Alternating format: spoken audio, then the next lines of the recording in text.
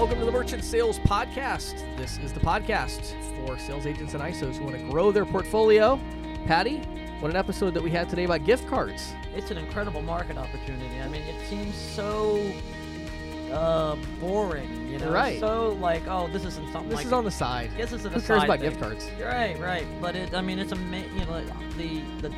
scope of the market, the size of the market, and what David was telling us about what they're doing is Oh, it's amazing. amazing. Such a novel approach. It is. They've literally taken something that, just a whole other form of payment and shown us a way that we can leverage that to sell merchants and create great relationships. And help consumers get more value for their money. Yeah, absolutely. And we even answered some really good questions at the end, and the questions from the field had 3 good questions, so Yeah. make sure you stick around for those. So Please. Awesome. Well, you know what? Let's just jump right in, and I'm so excited for you guys to hear from David Allen and this just unique idea he has of leveraging corporate gift cards and allowing your merchants to accept Walmart gift cards and things like that. Pretty cool, huh? Yeah, it's very cool. Let's go.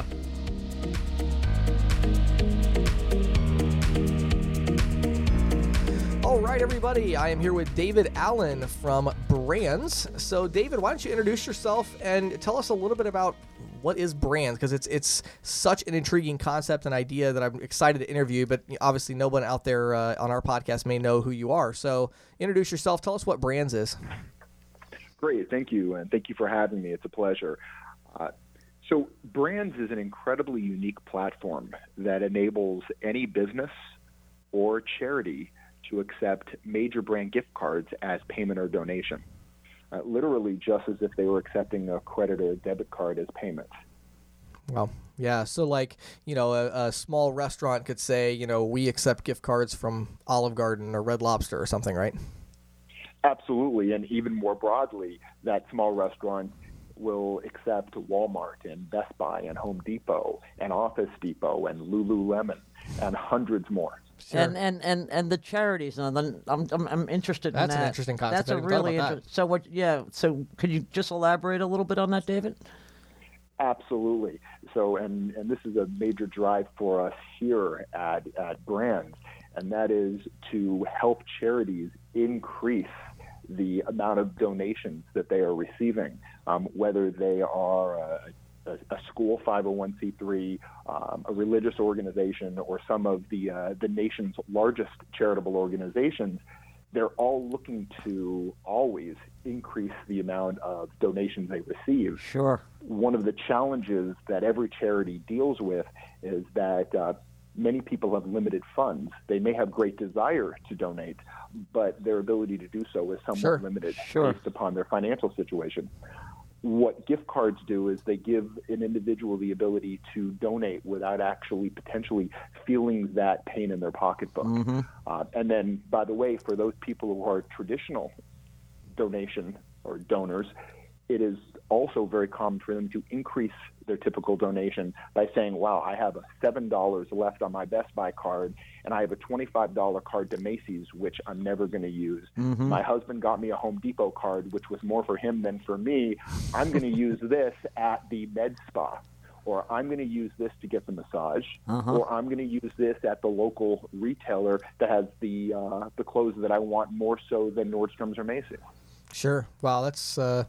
That's very cool. Well, let's do this, David. So we're going to take a little bit of a step back. So we're going to dive into all the details here a little bit later in the interview. But I want to take a little bit of a step back because this is such a unique idea. I was telling Patty before the interview, I said, I get pitched like a million times a month on I have this idea. And, when I talked to you, I was like, wow, that's actually a really good idea.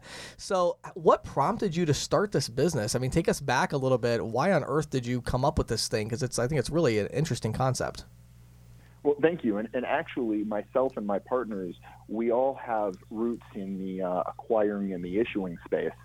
And the one thing that we have seen to be true in the acquiring space is how incredibly competitive it has become. Right. And, anybody that is selling traditional merchant services or even non-traditional merchant services is dealing with margins that are eroding incredibly rapidly. Mm-hmm. And when my partners and I began looking at how we wanted to pursue what is the issuing and acquiring market, we looked for something that was incredibly unique, but not requiring tremendous level of education. And gift cards is really such a natural fit because, believe it or not, there is actually $45 billion in unused gift cards in the United States alone. Yeah, that does not surprise me. I was just talking with James about how big the market is itself, which is like 352 billion a year. trillion or billion. Billion. Billion, right, 352 right. billion a Billion year a in, year. So gift card loads. And about how I have all these Home Depot cards with a few dollars on them sitting in my truck, and thinking, there's 1,000 of us out there. Imagine how much money that is. Absolutely. And so when we began thinking about how we could make a difference for merchants and really ultimately for charities, but how can we make a difference for businesses? And the major struggle that every business has is driving traffic. Sure. How do they bring more consumers into their brick and mortar business, or if it's e-commerce, how do they drive more traffic to their website, and how do they stand apart from others? And how do they get them to spend more? Well, thank you, because there's no question about Right. that. That is always a challenge. And so what we quickly realized was that there is nobody in the market driving consumers to use their existing unused gift cards to make purchases on those items that you purchase every day, or places that you frequent, or more specifically, maybe you'd like to frequent, but you just don't have that disposable income. Mm-hmm. And so gift cards really is that, believe it or not, easy fit. So the key for us was, how do we make the pieces of the puzzle match? So how do we make it easy for the consumer to reach into their purse or their wallet or their drawer and pull out their Macy's gift card and go into a merchant and use it as if they were using a credit or a debit card? And that is truly the premise and the structure of our platform, making it as easy as using a traditional credit or debit card with the closed loop gift card that you already have. Sure, sure. So, David, let's dive in a little bit more then. So, let's talk about this from the merchant's perspective. So, I'm sure at this point in the interview, everybody listening is asking like themselves, how on earth does this actually work? So, as I understand it, you basically have a buyer's network that's buying these gift cards up. So, talk about how the process works. There's a consumer, they have a $50 Home Depot gift card in their wallet, and they walk into a local business that has your program so that they can accept that Home Depot card. And this consumer wants to spend, let's say they want to spend that $50 in that store. Walk us through, like, what exactly is happening kind of behind the scenes, and how does that work? So, firstly, the merchant is adding to every advertising campaign, any signage that they have, that they accept all major brand gift cards. They want that message to get out, that consumers know that they can use money that is simply sitting around at these businesses. Sure. So that's first and foremost. Right. Education is key. Secondly, when the consumer comes in to use that card, again, as I stated, using it as simply and easily as a credit or debit card. As a matter of fact, recently Deja Vu has integrated our platform into their terminals, and they will be formally releasing this to be able to be used in their de novo platform and ultimately in all their terminals. So if you had a Nike gift card, you could literally swipe it on that terminal. Or we have a universal integration with POS systems based on Microsoft hardware, where literally if you have an Aloha or a Micros or a Squirrel or so many others, you have the ability to easily accept that gift card. And then lastly, we have an Android app, and our iOS app is coming out in the next week, so that anybody that is tablet-based can easily and simply accept a gift card. So taking your example, you walk in with a $50 Home Depot card, but let's throw in a variation. Your purchase is only $40. Right. And so there is a $10 balance that you have on your card because you're getting 100% value on your $50 Home Depot card. Well, what we have created is something called a balance card, where that $10 differential is immediately texted and emailed to you as the consumer with the remaining balance. And that balance card can only be used back at the merchant where you spent that original $40. And there's two reasons for that. The first and most important reason is because it is compelling you to go back to that merchant location. Sure. That's first of all. And second of all, because once you've used the card, we're going to take the entire card. We can't enable you to spend 80% of the card and then keep that card. We take full possession of that card. And through our system, which really intuitively is quite amazing, because we do a balance inquiry. We validate the card. We then provide an approval and facilitate the transaction. Our system pulls that card in, and then we have an incredibly unique network of corporate clients that are interested in purchasing an unlimited number of cards from us. And these corporate clients are incredibly hungry for all the cards that we have available. So tens of millions of dollars, they are more than happy to purchase on an ongoing monthly basis or more.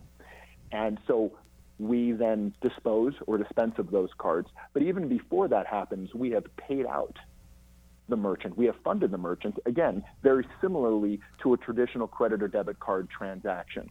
And all of the process that we go through on the back end is entirely seamless to both the merchant and the consumer. Sure. And talk a little bit about the funding, how that works. Like one thing just to clarify, I think for some people that like when you first told me the idea, one thing that was a little confusing to me, I think people may think of gift cards as like this physical thing, but because of the advent of all these, Home Depot and Walmart, they all have their online, stores, you don't actually need the gift card, of course. You just need the number from the gift card, right? Absolutely.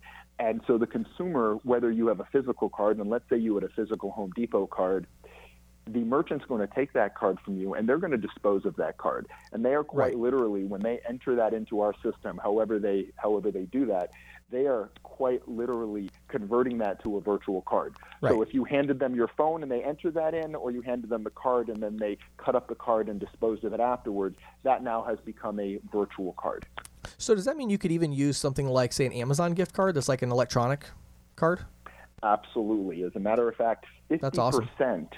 This is another crazy number, 50% of the almost 4 billion cards out there are virtual today. And so whether you're sitting with that physical card or the card that was gifted to you by a family member or a friend is sitting somewhere in your email, never to be found again, unless you realize you can use it somewhere that actually has some real value for you. Right. Sure. Okay. So, and then talk about the funding percentage. So, obviously, this isn't like a check or credit card transaction in terms of the merchant isn't getting 98.4% of it, or there's a little more than interchange here. So, talk about the funding a little bit and how that works. I will, absolutely. And the one thing that I want to convey also is that the platform is really looked at in two ways. One, as a marketing tool, the ability for merchants to go out and drive in traffic from their surrounding community of people who are sitting on this pool of funds. That's one methodology. The other is as an alternative payment solution. And I'll give an example of, say, a collection agency, where unfortunately debtors rarely have money available. That's why they're debtors. No question. But interestingly, they do have cards. And whether it's a $2 card or a $25 card or a $100 card, we hear that collection agencies feel as though it really engages that debtor because they feel as though they have now participated in relieving even a small amount of that. Sure. So collection agencies, payday lenders, even in the adult arena, because of the anonymity of using a major brand gift card or MLM. So on the e-commerce side, in many cases, it is looked at as an alternative payment solution because it may have some principles, or it does have some principles far different than credit or debit card processing, like no chargebacks, no declines, no refunds, things such as that.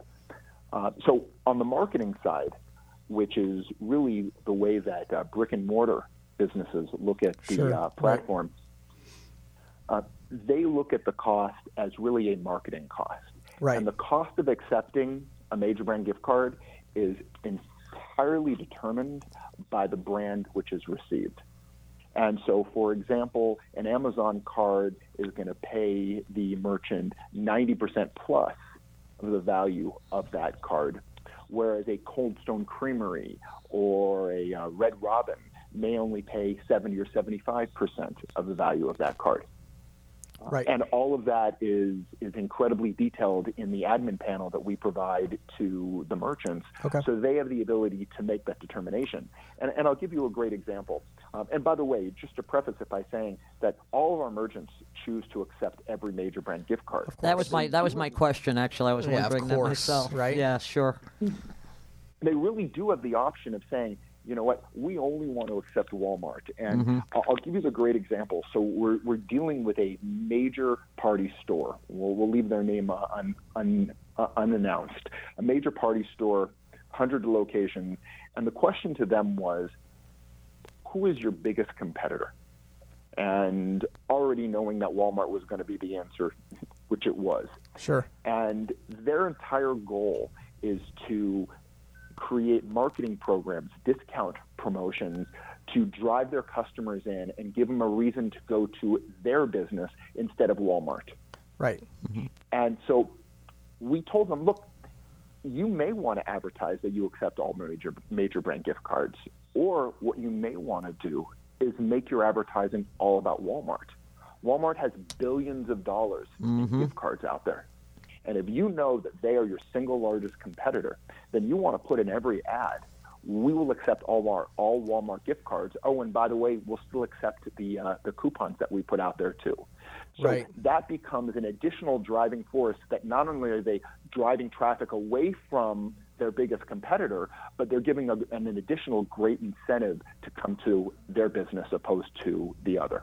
Sure. So, and I want to get into actually some statistics here at the end of just because you shared with me some pretty interesting stats on, usage and stuff. But before we go there, let's shift gears a little bit and let's go to the other side of the equation and let's talk about ISOs and agents. So, I can point out the obvious reason why ISOs and agents would be interested in this, which is what you already said, and that is setting yourself apart. I mean, what a great pitch, whether you're on the phone or in person of, hey, we have a program allowing you to accept all major brand gift cards. That's a pretty good door opener, I think.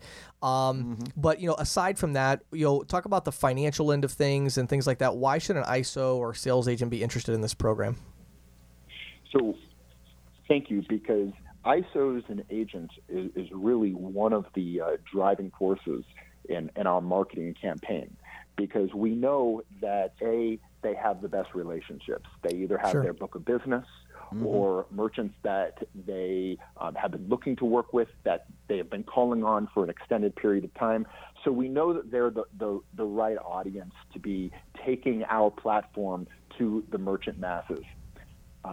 And so our message to them is, first and foremost, this is a way for you to further monetize your merchants and your portfolio. But equally, if not more importantly, it's a way to secure your merchants. Because one thing has become a truth in the merchant acquiring space, and that is that merchants are incredibly fickle, that in many cases they don't even have a contract any longer. Right. And 5 basis points in a reduction of cost is a reason why a merchant is switching. And so Sure. we are looking to help the ISOs and the merchants change that message. And the message is that they are not simply offering a solution for accepting credit cards, which everybody does. They are helping that merchant to increase business, to drive traffic, and they're more important. Something that I have heard from ISOs a number of times, and I'm so interested in hearing if this is something that you've heard as well, and that is a merchant will be signed up by an ISO, and the ISO does everything in their power not to speak to that ISO again, because they know the moment they get them on the phone, they're going to want to know how much money they can save them again. Yeah, there's not a lot of proactive support in our industry. Would you say, Patty? Yeah. It's more of, we signed you up, now never speak to us again, please. Sayonara.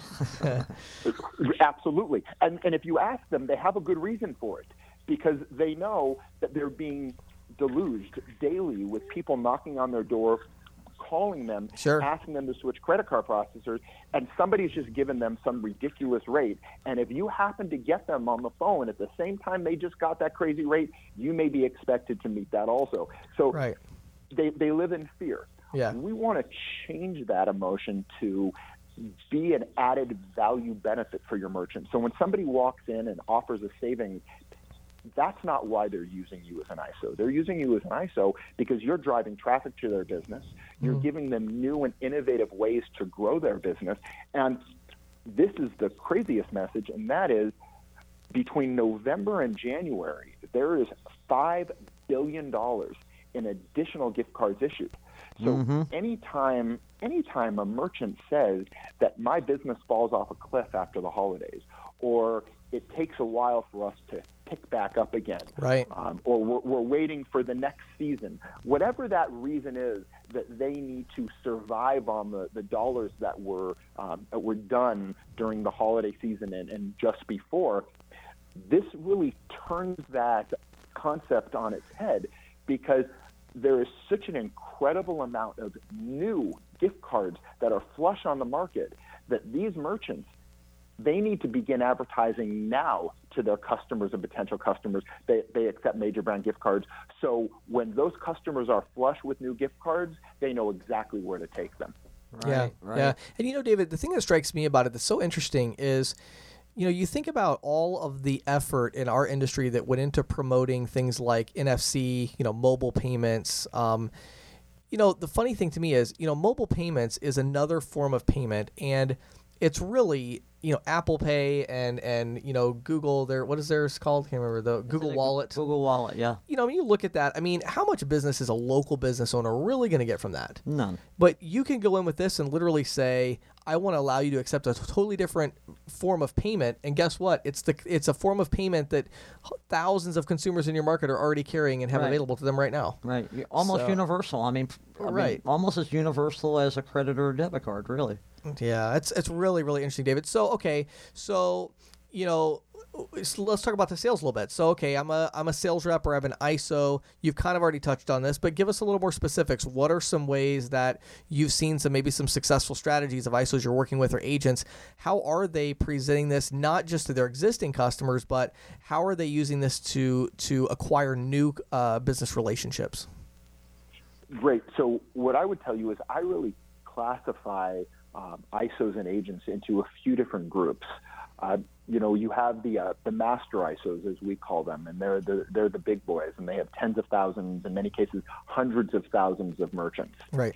And we are in some form of communication discussion with many, if not all of them currently. Ultimately, to enable all of their registered ISOs to be able to walk into those merchants and say, you can accept major brand gift cards now. So that is one level. The next level is the ISO that has a nice book of business, but they're always fighting to keep that residual where it is. You know, I've heard the note, you know, lose one, you need to bring on three. Right. Yeah. And so our message is, well, the average merchant is going to generate $30 to $50 in revenue for the ISO with our platform. And if you're typically earning 25, 50, 75 basis points, which might be really lucrative in the merchant services space, it's still a small percentage of what we pay out to ISOs and to master ISOs. So that's the next segment. And then lastly, and certainly not last, is the individual or the small group agent that oftentimes are door knockers. Right. And they are either picking up the phone or knocking on doors, trying to catch a merchant at the right time where they might be able to talk about how they can save them money, because that seems to be the only message which is conveyed. You know, Right. as you mentioned, other products have been thrown out there, but nothing seems to have stuck. So for this particular market segment, we really turn the clock back 10, 15 years, maybe even more, where merchants have an interest in listening to you because you're offering something of substantial value that is ultimately going to improve and benefit their business. And that's the message we're hearing. And by the way, something that we have not begun to communicate to the market yet, and we will be releasing in the next few weeks, is our $100 advance bonus program. And it was really designed with the agent ISO that knocks on doors and calls merchants, because we know that there's nothing better than being able to close a merchant and get a bonus right away instead of having to wait that month or two. And the message that we're hearing from these quote-unquote door knockers, these ISO agents who are incredibly aggressive and looking to write business every single day, that they feel as though the clock has been turned back because they can write 3, 5, 7 deals in a day, because this is a message that merchants want to hear. Yeah, yeah, absolutely. Yeah, sure. Well, that's great. So, okay, let's kind of cut to the chase here. So, I can tell it's been a good interview. I think, Patty. I think everybody listening is probably pretty interested at this point. Yeah, sure. So, David, give us some specifics, and we'll type this up in the podcast notes as well. But where do people go to learn more if they're an ISO? Let me ask you a question. If I'm an individual agent and I want to do this, can I do that, or do I need to go through my ISO? You absolutely can sign up with us directly. Okay. And so we have both a master ISO plan for ISOs that have ISOs that work within their organization. Right. So this way they get an override on that compensation and their ISOs are earning. And we also have an ISO program which pays the ISO the same as they earn when they're with the master ISO. So we don't want to disincentivize someone from signing up through their master ISO, because it's always a benefit. Right. Well, and of course, too, for you guys, then down the road, if you work your way up the ladder, if an ISO has 2 or 3 of their reps sign up and they really are successful, they're going to obviously go to their ISO and say, their master ISO and say, hey, you guys should be offering this to all of our other reps. And so that creates kind of a continuity of the program there. So I think that's a smart way to do it. We are all about one thing, and that is making it incredibly easy for this message to get out. Because as we've all seen, as soon as you add complexity, it becomes more of a challenge for the group or the individual attempting to sell it. And the merchant has limited attention span, no offense, of course, but really they need to hear something quickly. Right. And then, by the way, I need to throw this last bit out, and that is any merchant that has our brands program also has access to our no-cost, no-fee virtual gift card program. So within our platform, unlike every other gift card company out there that charges for the issuance of a gift card and charges a transaction percentage, some as much as 5% on every transaction of their own gift cards, our platform enables a merchant to do it at 0 cost. And if you have an existing gift card program, you can literally upload all of your existing cards to us. We will then be able to track all your balances. And instead of incurring that cost, you now have free gift cards of your own. Yeah, and that's where they would just get their current liabilities report and kind of upload it into some kind of system you guys have. And then, and just to make sure I'm understanding it, that's transitioned over to digital gift cards, though, right? That is correct, unless they have their own plastic gift cards, which they can then register in our system. Oh, sure. And they can actually issue plastic as well. So we can support the plastic, but we don't want to be a part of any cost that they're incurring on the gift card side. Of course. So if they want to go out and buy gift cards, or if they already have an inventory, which many of them do, they can just upload that to your system. Exactly. And save on the transaction fees. That's a pretty interesting thing, too. That's a very interesting concept. Okay, Dave, we got to get the info here. So where do they go? How do they find out more about you? How do they sign up? What do they do? So brands.com, BRAANDZ.com. And right there, we have a link for ISOs, so they can go in and they can read about the program. They can request additional information. Myself or one of my teammates will jump on the line with them. And ultimately, when they become an ISO agent, they have access to our back-end portal, which enables them to see everything pertaining to their merchants, every transaction that has occurred, every card that's taken. Quite literally, we have built an open-loop system in a closed-loop environment. That's great. Yeah. Awesome. Very cool. Well, David, that was one of the most intriguing interviews that we've done. I'd have to say right? so as very, well. Very original, so very interesting. But, David, thank you so much for your time. I really appreciate it, and I'm sure that our many of our listeners, you're going to be hearing from them soon. Thank you, David. Great. It's Thank really you both enlightening. very much. Okay. Have a great day. Great talking to you guys. This is the Insider's Report with Patty Murphy, brought to you by Greensheet.com, a premier resource for the electronic payments industry. The Green Sheet has been on the beat since 1983, always focused on boosting the feet on the street in our evolving sphere. Prepaid cards may not be for everyone, but it's worth considering. Historically, prepaid cards have been seen as a way to put plastic in the wallets of the unbanked. The estimated 10 million adult Americans who don't have credit cards or transaction accounts at banks and credit unions. But usage has expanded in recent years, particularly usage of open-loop prepaid debit cards, which look like most other debit cards, complete with major brand logos.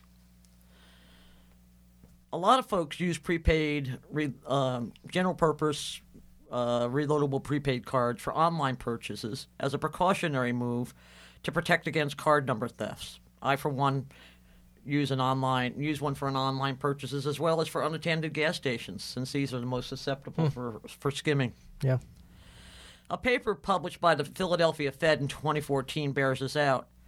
It reported strong and growing adoption of general-purpose reloadable prepaid cards among middle and higher-income Americans, as well as high-net-worth households. Not surprisingly, usage skews towards younger millennial households, which account for about 40% of spending on reloadable prepaid cards. Wow. That's a significant Yeah, amount. it is. Yeah. And I think there's a lot of reasons for that. Some of it's for budgeting. Right. Some of them, they come out of college with huge debt and Right. either can't get or don't want to have credit cards. Sure. And so, the prepaid cards, at least they have plastic in the Right. wallets, Right. right? It's convenience without the risk. Without the risk, exactly. Mercator Advisory Services, which is a research and consulting firm that keeps tabs on retail payment trends, reports that the open-loop prepaid card market is growing at an annual compound rate of about 5%. And that total loads on the cards are expected to hit about $352 billion in 2020. That's a lot of loads. It is a lot. So you're saying that's like the annual load? Like there's going to be $352 billion a year in spending from loads and prepaid cards. Right. Like I mean, you have to expect that maybe not all of that money is going to be spent, but a lot of it probably is. most of it on a prepaid card. Probably most of it. And think about it, Yeah. I remember in the days when we used to do our annual top acquirers report at the Green Right. Sheet. Sure. Back in the 90s, it was called the $1 billion acquirers market, right? Because if you had a portfolio of $1 billion, You were big. You were big. Right. Now if you have a portfolio of $100 billion, Right. you're a good size. Right. But think about that. That's like 3.5 good sized portfolios. You know what's so interesting, Patty? I had no idea you were going to do this, prepaid card thing. So it's so funny because literally this week, in the last 7 days, I was talking to my dad and he lives out in Chicago area. And I had some things that I wanted to pay for my parents. Right. And so I wanted to be able to put money on a card regularly that he could have access to. And so I went and got I had him go get a Walmart money card. Right. Those things are actually pretty convenient. Very convenient. Now they have the whole, direct deposit thing. Yes, they do. So I was able to set it up in my bank account as an external account. They sent a couple small deposits. Right. I entered the amounts, and now whenever I want, I can just transfer money onto my dad's card. I did the same thing. Super convenient. Super convenient. I did the same thing for a couple of my nephews when they went off to college. I wanted to help them out. Right. But I didn't want to send them money. Right. And I also wanted them to learn how to use exactly. a card. Right. And it's great because you can't overdraft it. Exactly. You can't make a mistake. It's just there. Right. And so what I did is I got a Bluebird card, which at the time they were partnering with Walmart. Yeah, very similar. Yep. And I can still go to Walmart, and I still do this. I got $100 in my pocket, and I'm like, okay, I want you to put this on that card. Right. And I can manage it so I have a card for myself. Right. And I have these 2 or 3 sub accounts. Yeah. And whenever the kids need money, I just switch money. I can just switch money over to that. So it's very convenient. It is. Yeah. So while many prepaid card companies sell directly to merchants, there are some that sell through ISOs and agents as well. The one that springs to mind is Netspend, which of course is owned by TSYS. Oh, okay. I didn't even know that. Never heard of them. Yeah, they bought Netspend is one of the bigger ones. Okay. Netspend and Green Dot are 2 of the biggest companies. Sure, Green Dot I'm really familiar with. Right, and TSYS bought Netspend probably about 5 years ago. Wow. Yeah. So when you say a program for ISOs, what are you talking about? Like you go into a merchant and say, hey, wouldn't you like to sell these prepaid cards to your consumers, right? Yeah, exactly. Okay. And so the revenue streams are such that when the merchant sells the card, the ISO or the agent will get like a one-time fee for that. Sure. And then they usually get a share of the fee that the merchant charges for loading. And that, of course, has to be negotiated. Right. Is my understanding. Sure.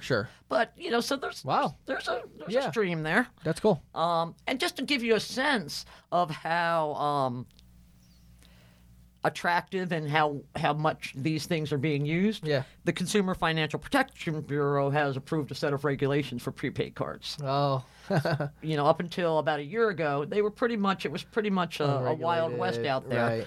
And what they did is they basically imposed the same consumer protections that would go with a credit or debit card. Sure. And I mean, it stands to reason. I mean, if you have a card like this that, let's say my nephews lose their cards. Right. I hate the idea that some kid's going to pick up that card and just go use it. Right. So at least that now they can report the missing cards and they can put a hold on Well, the and I know like the one that I got from my dad, he actually, they sent him a card and it actually has his name on it. Yes. It looks like a normal debit card. So do mine. Yeah. That's neat. Yeah, which is very cool because, and that's what I like is that it does look like a normal debit card and it works like a debit card and it's a great way to get, like for your dad to help out your dad, for me to help out the kids, but also to teach the kids. Yeah, of course. About using. Right. Now these prepaid cards would not fall under the Durbin Amendment regulations in any situation, right? Because it's not actually a check card. No, it's not actually a debit card. That's interesting. Okay. Yeah, and I think that's another reason why the CFPB wanted to put some. There's just nothing there. So. There's just nothing there. Okay. So I wanted to just speak briefly also about closed loop prepaid cards, which are basically gift cards. Right. Okay. And I think that, and it's been suggested that this change in regulatory coverage for the open loop cards may send a little bit more interest towards closed loop cards. Because obviously merchants see them as an opportunity to boost sales as well as loyalty, right? Sure. Now, here's an interesting, according to Mercator, the annual compounded growth rate for these closed loop cards is only 2%. So it's less than it is for the open loop cards. Now, wait, we were talking about the growth percentage there? Yeah. So you're saying that the concept of gift cards in general is growing very slowly? The money that's loaded on the cards. Oh, it's loaded on the cards. It's being loaded at a slightly... Sure. Pretty much just keeping up with inflation, it sounds like. Basically. So pretty much it sounds like the gift card market is a mature market, and it's growing at the rate of inflation pretty much. Right. But here's an interesting thing is what Mercator projects is that by 2020, which was when I said, what was it, 352 billion, I think. 52 billion? Yeah. Closed loops are going to hit 346 billion. Wow. So the open loop is actually going to surpass. It's going to surpass, loop, but right normal gift now cards. it's sort of they're a little bit pretty close to even, and the only reason open loop is going to surpass is because it's growing faster. Right. Sure. So interesting. but here's an interesting thing also is and I can kind of understand this.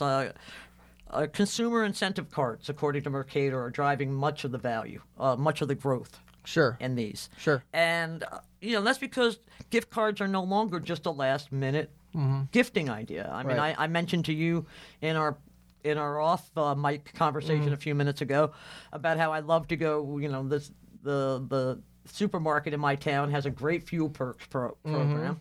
If I buy gift cards for Home Depot and Best Buy and wherever I'm going to have a major purchase, right, I go to that grocery store first.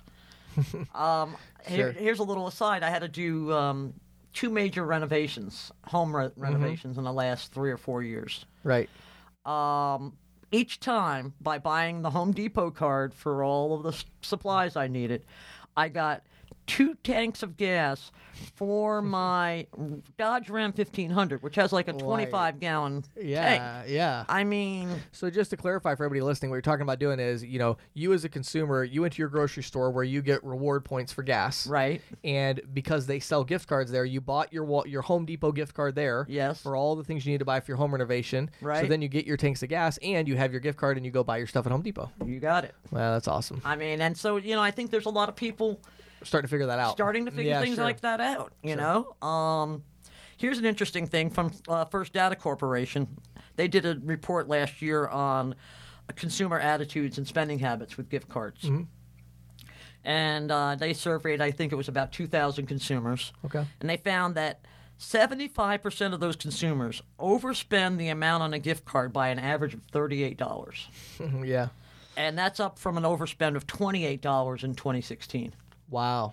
So That's a significant number. That's a significant number. Sure. You know, Well, I think one of the most successful marketing campaigns I ever witnessed from just a local business owner. I had a pizza shop client, and he did a deal with the local high school where he gave them free $5 gift cards Right. for his pizza shop, and I'm talking about like 5,000 of them, like an unbelievable that was amount. a big school, huh? Yeah, it was a big school, very big school. And so they went out, and I think they got maybe 4,500 of them out the door. But the idea was they would go out and they would sell them. And he said, look, you can keep whatever you sell the gift card for, you keep it. So they would just go to people and say, hey, look, we have this $5 gift card, buy this $5 gift card or whatever.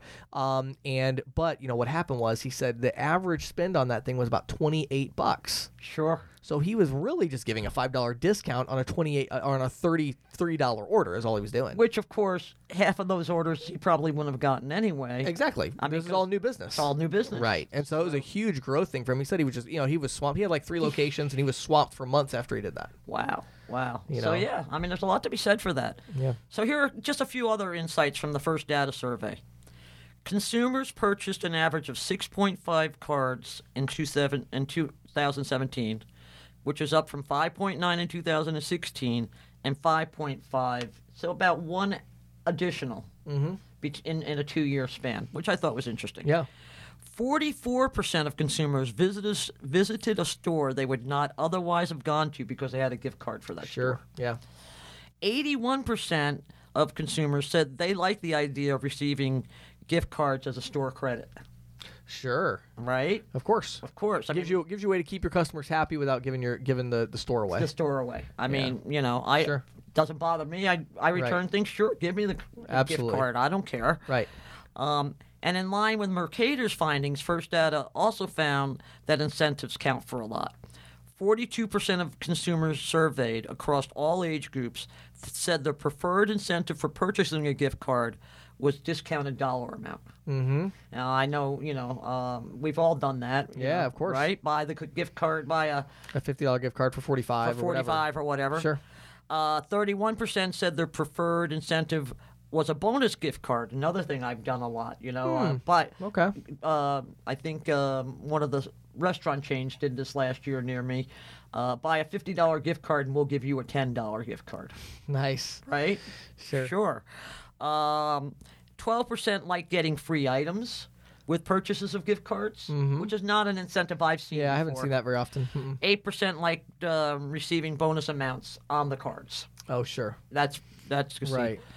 And among self-purchasers like myself, 37% said they bought gift cards for themselves to receive discounts. 35% did so for loyalty or rewards, Sure. which is what I was doing. And 27% said they did it for online purchases, Yeah. Okay. and which is not uncommon. I have to admit, I'll get often if I take something back to Walmart, for example, I'll Sure. get the gift card and I'll use that for when I'm shopping online at Walmart Exactly. rather than, Right. So clearly there are opportunities for merchants to drive sales and to build loyalty with gift card programs, and for ISOs and MLSs to assist in this process. Small businesses everywhere are looking for ways to outshine their big box competitors and boost sales. Gift card programs can help in that count. Plus, of course, they have the added benefit of eliminating frauds associated with the paper gift certificates of old. Absolutely. So if you're not promoting gift card programs with your clients and POS systems and devices that can support gift card programs, I'd say it's probably time to investigate adding those to your merchant offerings. Absolutely. That's great. Wow, good stuff, Patty. Good stats for the day. Thank you. Thank you much. This is Questions from the Field, brought to you by InstantQuoteTool.com. With over 30 training courses covering everything from sales objections to statement analysis, ISOs are using our learning management system to help new agents understand the industry and how to sell merchant services. Industry veterans love our courses because we dive deeper into concepts such as interchange and explore new industry trends like cash discounting, NFC, and the resurgence of American Express with the Optibly program. Put all of these training courses together with the leading proposal creation tool for merchant services agents in the field, and we believe our branded ISO solution and individual user package is a must-have. Visit instantquotetool.com today or email support@instantquotetool.com to learn more. All right, our first question today is an interesting one, actually. It comes from Bryce, and he is talking about basically asking what are the best companies to go with to generate leads. And I wanted to talk about that a little bit. Of course, we recently did the interview with Carson Cook. Right. So that'd be one that I could mention. With Centrix, I think it's getcentrix.com or something like that. But the other thing I wanted to talk about a little bit was some of these freelancer networks. Mm-hmm. I have really used them with a lot of success, actually. Really? And I thought I would just kind of break down real quickly one of the campaigns that I did recently that worked well. Okay. So if you go to a website called Upwork.com, UPWORK, Upwork.com, they have all these freelancers on there that are telemarketers. Ah. Now, what you would think of doing is you would think, let me find the cheapest telemarketers I can find. And you can find them for $6, $7 an hour from Guatemala and everything. Yeah. No. I have had a ton of success hiring telemarketers at a ridiculous rate. And I'm talking about $20 an hour, $25 an hour, which is crazy, But one would think that those are the ones that they're get really response. good. And you know what they are? A lot of times they're really good salespeople that were selling over the phone and their job got outsourced or eliminated. Right. And they're looking for income, but they're really good. So what I'll do is I'll get somebody like that. I always start them out the same way. I give them a list. So I start out with what they call in Upwork, they call it a one-time project. It's not an ongoing project. Okay. So the project is I've got 250 people for you to call or 100 people for you to call, and I'm willing to pay you $500 to call these people. And then I'm also going to give maybe a little bit of a spiff or something like that, or I'll just pay them by the hour and say just call through this list. Right. But I'm looking for the really good, the expert telemarketers. Right. And get them to call through and treat them like a team member.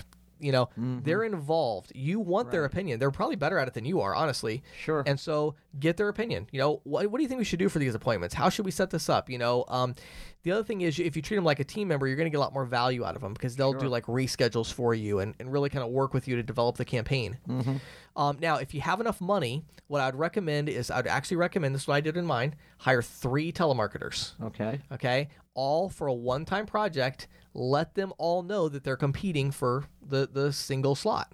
I'm going to give you each 100 business owners to call. Whoever gives me the best appointments where I close the most deals, that person's going to have an ongoing contract of 15 hours a week. Oh, nice. If you do that and you can give them a decent script and provide some information to them, it's going to be really, really helpful, and you're going to find out that you're going to close some deals. And so just out of curiosity, what's been your success rate? So usually if I get them like that, I find that I can usually buy a good lead for about $50. Okay. Maybe $60. Which is really cheap for this industry. Sure, because if you get, give me 3 good leads, I'm going to close a deal for sure.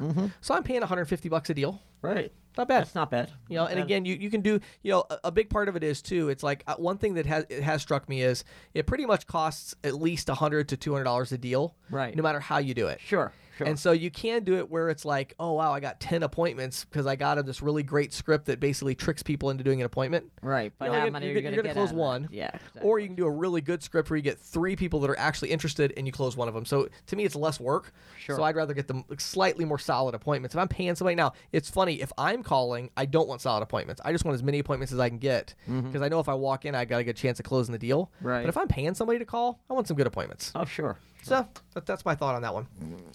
Good input. Thanks, James. Awesome. All right, our next one is an interesting question. I'm going to go to you on this one, Patty, first. So will the bank-controlled person-to-person payment networks like Venmo and Zella, will they be important in the future for retail?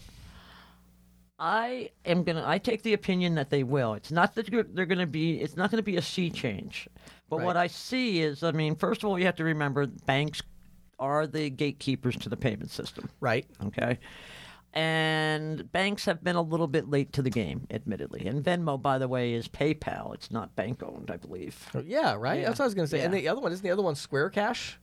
Or that's owned by another Square. one. Yeah, it's that's person Square, to person, right? And Zelle is the one that is owned by the banks. Okay. Okay. And what I see with Zelle is that it's a great way to get people used to the idea of mobile payments. Mm-hmm. And that's what I think is going to have the impact down the line. Yeah. I don't see a bunch of merchants accepting Zelle. Yeah. But I do see a bunch of merchants eventually going with mobile, and that if consumers are used to using their bank-provided mobile, Oh, I see. It's going to drive more. It's going to drive more mobile payments. exactly. Interesting. We'll go with your opinion on that one because I really don't have one. I haven't really thought about that much, but that's really interesting, and that's a good point. I hadn't thought about that. Definitely drive more mobile payments. Definitely one. Awesome. Hey, last question, and this is so funny because literally Patty and I were just talking about this one before this. I didn't know we had this question here, but Rex asks, I'll kind of summarize. He basically says that, since we started in the payments industry, have we had to change our sales tactics and strategies to be successful? And I was just talking to Patty, and the statement I made, if I remember correctly, was something to the effect of, there's the sales strategies I talk about in my videos and things which I did at the beginning. Right. And then there's the way I actually sell merchant services today, which is dramatically different, and I never talk about it. Right. And the reason I never talk about it is because no one is willing to do it. And wouldn't you say also because it's sort of evolved around your personality? It has. And your it's strategies? my strengths. It's your, right. It plays to your strengths. Right. Exactly. I figured out that I can do events and I can do YouTube videos and I can do online marketing and these things. And so what I would say is a couple things. So let me start by giving you some value. So Rex, to answer your question, I think that there are two phases when you get into this industry. Phase one is building your database. Phase two is leveraging your database. So the first phase is just hard. Like there is just no easy way. There's no shortcut. Nope. You either got to call 3,000 business owners or you got to walk into 3,000 businesses or both. And when you do that, you're then going to have 400 local business owners who you have their email address, whatever. So collect data. Right. Be leveraging that data, sending out your weekly update email. I did that for years, my weekly update email. But then once you have that list, well, now you can do some Facebook marketing. You can connect on LinkedIn. You can do LinkedIn referral stuff. I've done a ton of videos on how to leverage, YouTube and LinkedIn and Twitter to generate referral leads and stuff. Right. And so I guess to answer your question, Rex, yes, my sales strategies today are drastically different, not because it didn't work initially. Right. I made a ton of money going door to door, just walking in. I mean, I love it. But it's just that I kind of figured out over time that once I had that database, and I'll tell you the other big difference, honestly, Patty, it's money. It's the truth. I didn't have money back then. Sure. My strategies today are dramatically different because I can pay for stuff. Exactly. So I can buy leads. I can do Facebook advertising. I can, whatever. I can put up a website. You know what I mean? And you didn't really even realize that until you had gotten right. Worn through a few pairs of shoes, right? Right. And he mentions here any aha moments. Yeah, aha moment. The first time I did a partial buyout, and I got $10,000. Right. And I was like, whoa. I have $10,000. What am I going to do with this? And I'm not the kind of person I'm not going to buy a car. Right. Like I want to reinvest this money. Exactly. And I'm like, what do I do with this thing? And so I started thinking about that, and that's really what kind of prompted. And so because you had the extra money, I had the money. You could put it into the marketing. Right. And the other thing too, I had the money and I had the expertise because I had already done it. I knew what was needed to be done. So I've done all kinds of things. I mean, it's really fun. I mean, I've done sub-agent programs locally, nationally. I've done Facebook marketing stuff. I've done Twitter where I did for a long time. Funny, I did Twitter videos where you can mention someone on Twitter and make the tweet a video, and I sent them a video to the business. I've just done tons of stuff like that. So I've tried a lot of different things, social media related, media. I even did a show for a little while where I would interview small business owners. So when I called, instead of saying I'm calling to sell you merchant services, I'm calling because I'd like to interview you on the Blair County Small Business Show. Oh, of course, please. Sure. So I interviewed him, and of course, at the end of the interview, I sold them merchant services. Right. So I'd interview 3 business owners a week, sell 2 of them. So I've done a ton of different things, but it's all really a result of experience, having a database, and having money.